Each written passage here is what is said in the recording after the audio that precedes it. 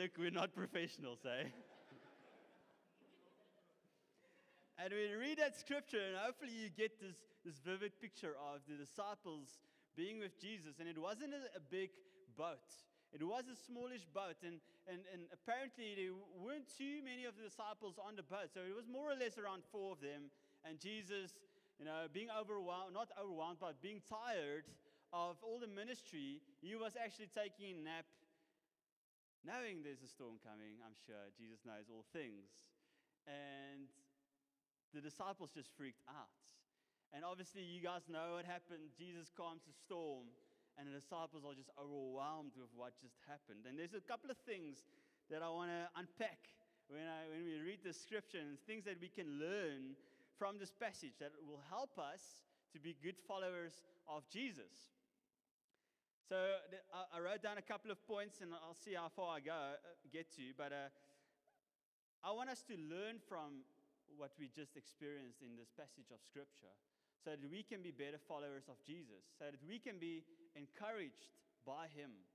All right? Are you guys with me? And so the first point that I want to make is we need to leave the crowd behind. We need to leave the crowd behind. I don't know if you saw that scripture. That is in verse 36. If you can just put that up again, Mark 4:36. So Jesus and the disciples leaving the crowd behind, and then they went on. So firstly, I want to say, if you want to be a follower of Jesus, there will be times where you will have to leave the crowd behind. There will be times where you'll have to leave the crowd behind. My conviction is, I don't know if you can be a proper follower of Jesus if you are with the crowd. So the question is, what is the crowd? What is the crowd? And as I ask that question, I'm sure things might pop up in your mind. Okay, this or that. And in my mind, I want to say, it's anything that keeps you from Jesus. Anything that keeps you from Jesus, that's the crowd. And you need to leave that behind to follow Jesus. It can be wrong friends, ungodly relationships, unhelpful habits, sin in your life, whatever it is, man. If it's keeping you from Jesus, that's the crowd, and you need to leave that behind in order to follow Him. Because you know why? Because sometimes we can try and fit Jesus into our life. We think, no, man, I just want to make a conscious decision that I'm going to follow Jesus from today on. But, man, I just want to keep the nice things of the world, right? I don't want to sacrifice too much. Jesus knows my heart. Sometimes we need to leave the crowd behind. We can't just fit Jesus into our life. We give our lives, and our lives are His. If you try and fit Jesus into your life, into your busy schedule, you're going to become lukewarm. You're going to become lukewarm. And Jesus speaks to a church in the book of Revelation, chapter 3, verse 15 and 16. He says, I know your works, you're neither hot or cold. And he goes on, because you are lukewarm, neither hot nor cold, I will spit you out of my mouth. And he speaks to a church that became lukewarm. A church that didn't leave the crowd behind. I don't want to be in that church. Let me tell you that. Man, we need to leave the crowd behind and be on fire for God. No lukewarmness in us, man. No lukewarmness in us. If you are on fire for Jesus, people will probably tell you, Bruce, just tone it down a bit. You're just too extreme. If someone haven't told you, just tone it down a bit, you're probably edging on the lukewarm side. Man, we need to be all in. We need to be all in. This is not the way you grow your church, by the way. This is the way you probably empty your church and you have proper followers of Jesus, leaving the crowd behind, fully devoted disciples. This is what we're all about. All right. But it starts with us leaving the crowd behind. And let me tell you that there will be times where you will feel discouraged. There will be times where you feel down. But make sure you are where Jesus is. Make sure you are where Jesus is. There's no life outside of Him. I've tried it. I've tried it many times. There's no life outside of Jesus. Don't run to the things of the world, guys. Don't do that. Run to Him. All right, so that's the first point. Second point, just looking at that scripture,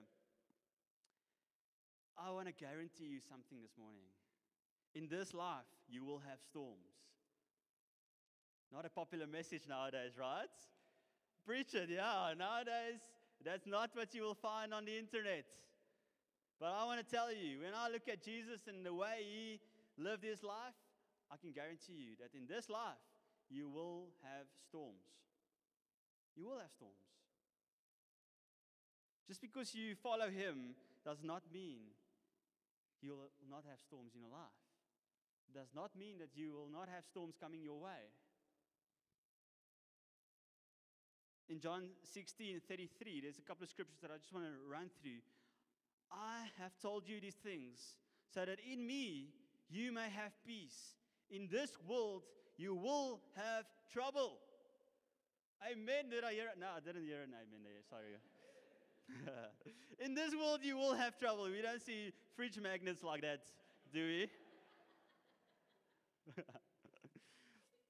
But take heart. I have overcome the world. James chapter 1, verse 2 to 4. Count it all joy, my brothers, when you meet trials of various kinds. For you know that the testing of your faith produces steadfastness. And let steadfastness have its full effect, that you may be perfect and complete, lacking in nothing. We all want that, right? But he says that to get there, you're going to probably go through many trials, many storms. We can't be complete in Jesus without this, actually. Romans 8:28. And we know that for those who love God, who of you love God? Okay, I'm sure many of you responded in your heart. And we know that for those who love God, all things work together for good. For those who are called according to His purpose, man. Isn't that beautiful? No matter what storm you're going through, God knows. And He will make it work for our good. And I wish I could tell you this morning, man, that when you follow Jesus, you're not going to have any storms. I wish I could tell you that. I will probably double this church if I just keep on preaching that every Sunday. I wish I could tell you that. But Jesus tells us that it won't be smooth sailing all the time. It won't just be smooth sailing all the time. Sometimes it's just because it's a broken world that we live in, right? Sometimes it's just because of the sinful world that we live in that things happen.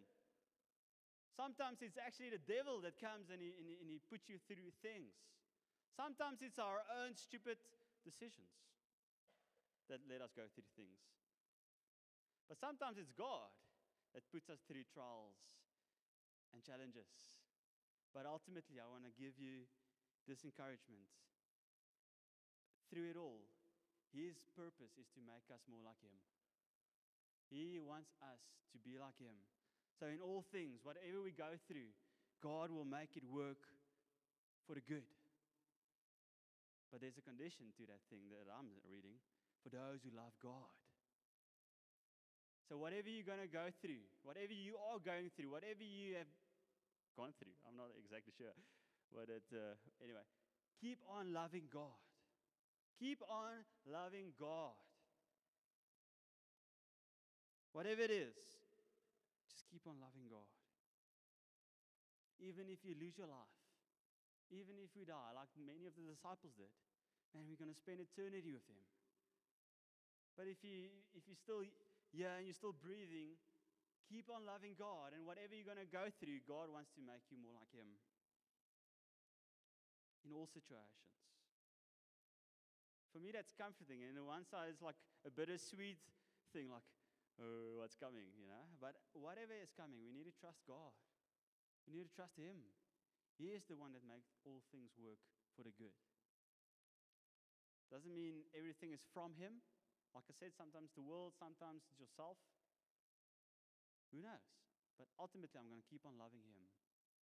All right, that's point 2. You guys still with me? It gets better. Point number 3, just looking at that passage of Jesus and the disciples in the boats, Jesus calming the storm. I want to say my point 3 is Jesus is alive. Jesus is alive. You know, nowadays people just go on about Jesus. No, he's actually dead, you know. He's dead. We actually don't serve the risen Christ, but that's not the truth. Jesus is alive. And I want to tell you this morning, just because there are times where you feel Jesus is sleeping, doesn't mean he's dead. He's alive. Can I get an amen for that? Amen. Jesus is alive. Do you believe that? Or are you convinced, I think you might really just have a long nap? Even if he is taking a long nap, are you trusting that he's alive? He's alive. He's alive, man. Can I say this? Looking at the storm, the boats, everything, what happened, Jesus experienced the same storm that the disciples did. Did you know that? Jesus experienced the same storm that the disciples did in that boat. It's quite, whoa, what? And I want to say that he knows what you're going through. He knows. He experienced the same storm. He knows what you're going through. In Hebrews chapter 4, verse 15, listen to this. Listen to this. For we do not have a high priest who is unable to empathize. What? Is that the right word? Sympathize. There we go. I wrote it wrong in my notes. That's why I didn't. Anyway, for we do not have a high priest who is unable to sympathize. There we go. With our weaknesses. But we have one who has been tempted in every way, just as we are, yet was without sin. Isn't that beautiful? That whatever you're going through, and whatever temptation you are facing, whatever storm you are facing, Jesus knows. Jesus knows. And oftentimes we can be like the disciples freaking out. Jesus, where are you? Why aren't you just doing something in my life? But Jesus didn't act in fear. He didn't have any fear of drowning. The disciples had a lot of fear of drowning. They were, you saw these guys acting out. There was a lot of fear in that, in my heart at least, just looking at them. But I'm sure being on a boat, almost drowning, being overwhelmed by these storms, there's fear. But in the midst of that, Jesus had a lack of fear.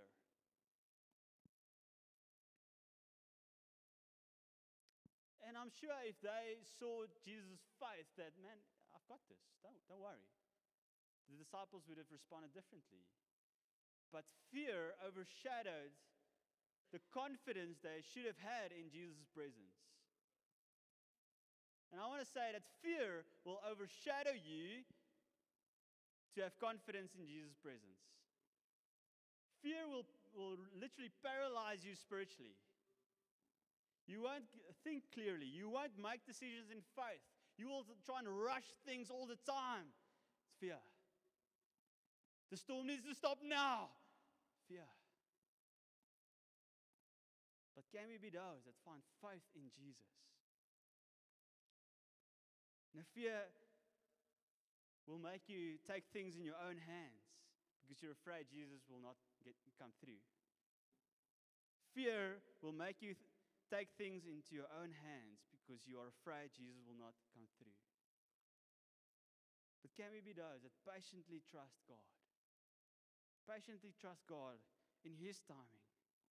If you feel anxious in situations, if you feel you need to rush decisions, and suddenly there's an urgency, I need to do this now, there's a good chance that there's fear. But faith is different. Faith trusts God.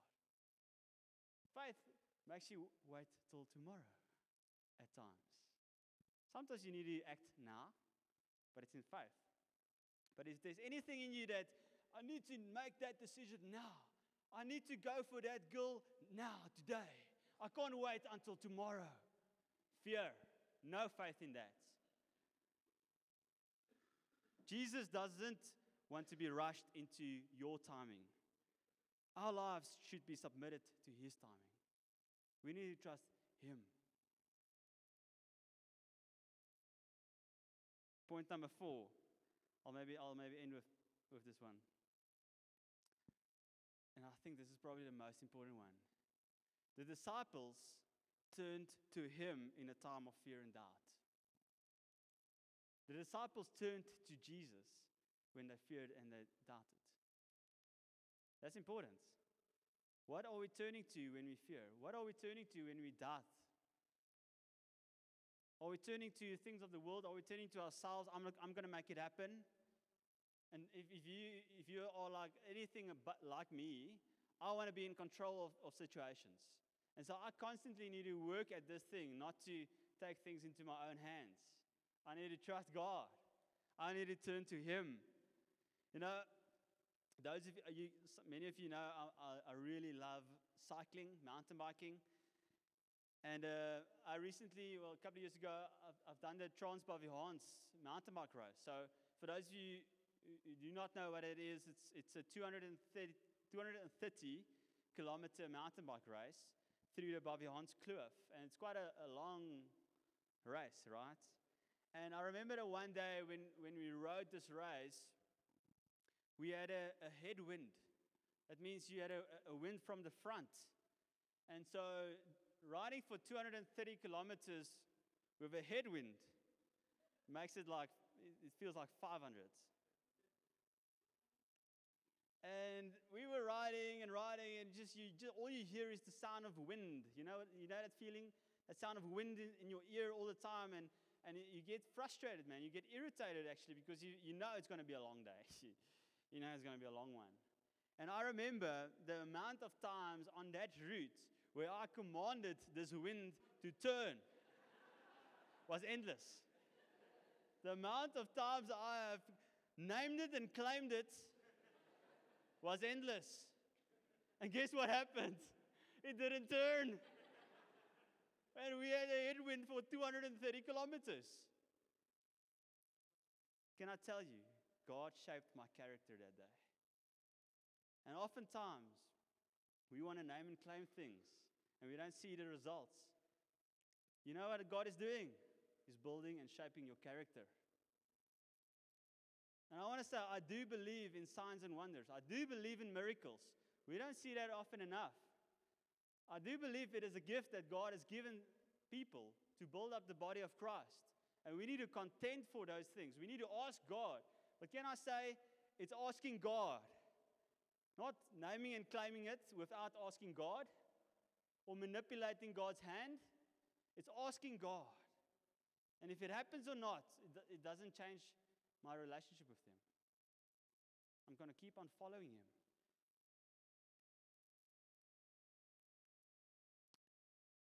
Man, but I've seen people misuse this thing. I've seen people really abuse this thing, actually. And then we sometimes have a pendulum? We have a pendulum response when we see people naming and claiming things, and then we swing to the outside. No, I don't believe in miracles anymore because I've seen that. But no, we need to find God's heart and God's way in the Bible. Yes, we do believe in it. But it's God He's the one that does miracles. We ask, and if He does it or not, we're going to keep on asking. Going to keep on asking. But we need to understand that He is the one who calms storms. Jesus is the one that calms storms. He is the one that performs miracles. And in times of chaos, in times of rough seas, I want to ask us, man, can we turn to Him? Can we trust Him? Can we ask Him? And whether He calms the storm or calms you in the storm, He is God and He knows what He is doing.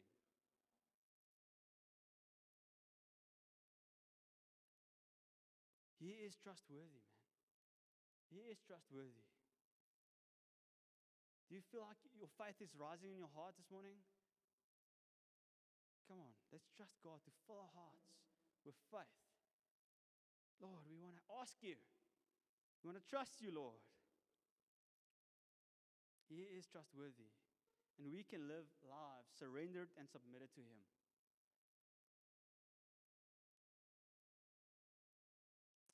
In Psalm 119, verse 105, it was actually, I had a little laugh this morning at prayer meeting when Peter shared the scripture, and I was like, he doesn't know what I'm preaching about.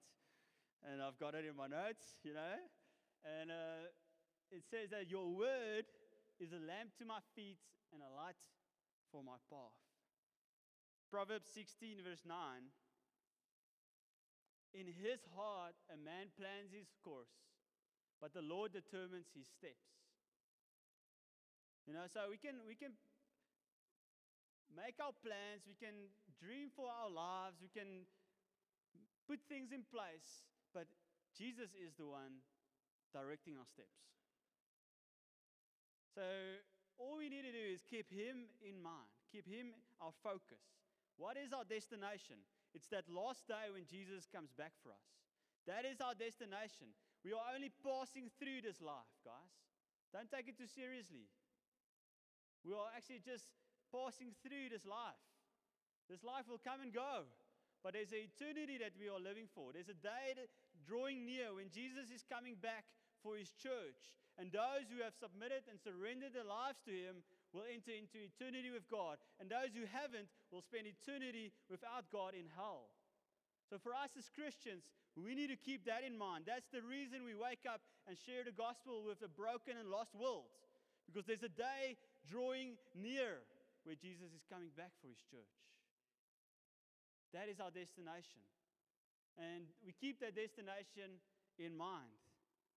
And sometimes we'll go a bit to the left, a bit to the right, and it will feel like you are making U-turns in life, right?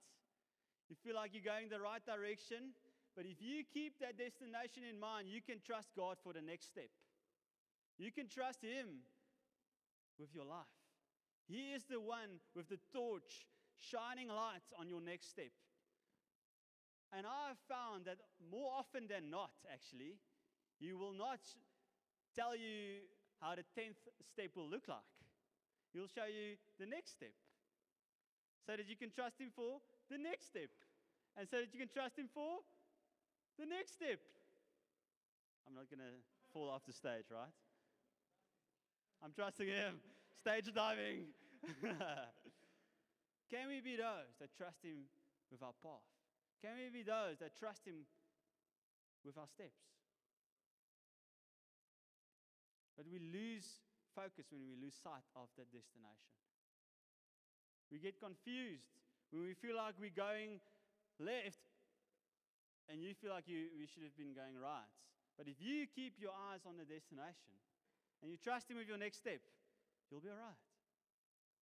You'll be all right. We can trust him.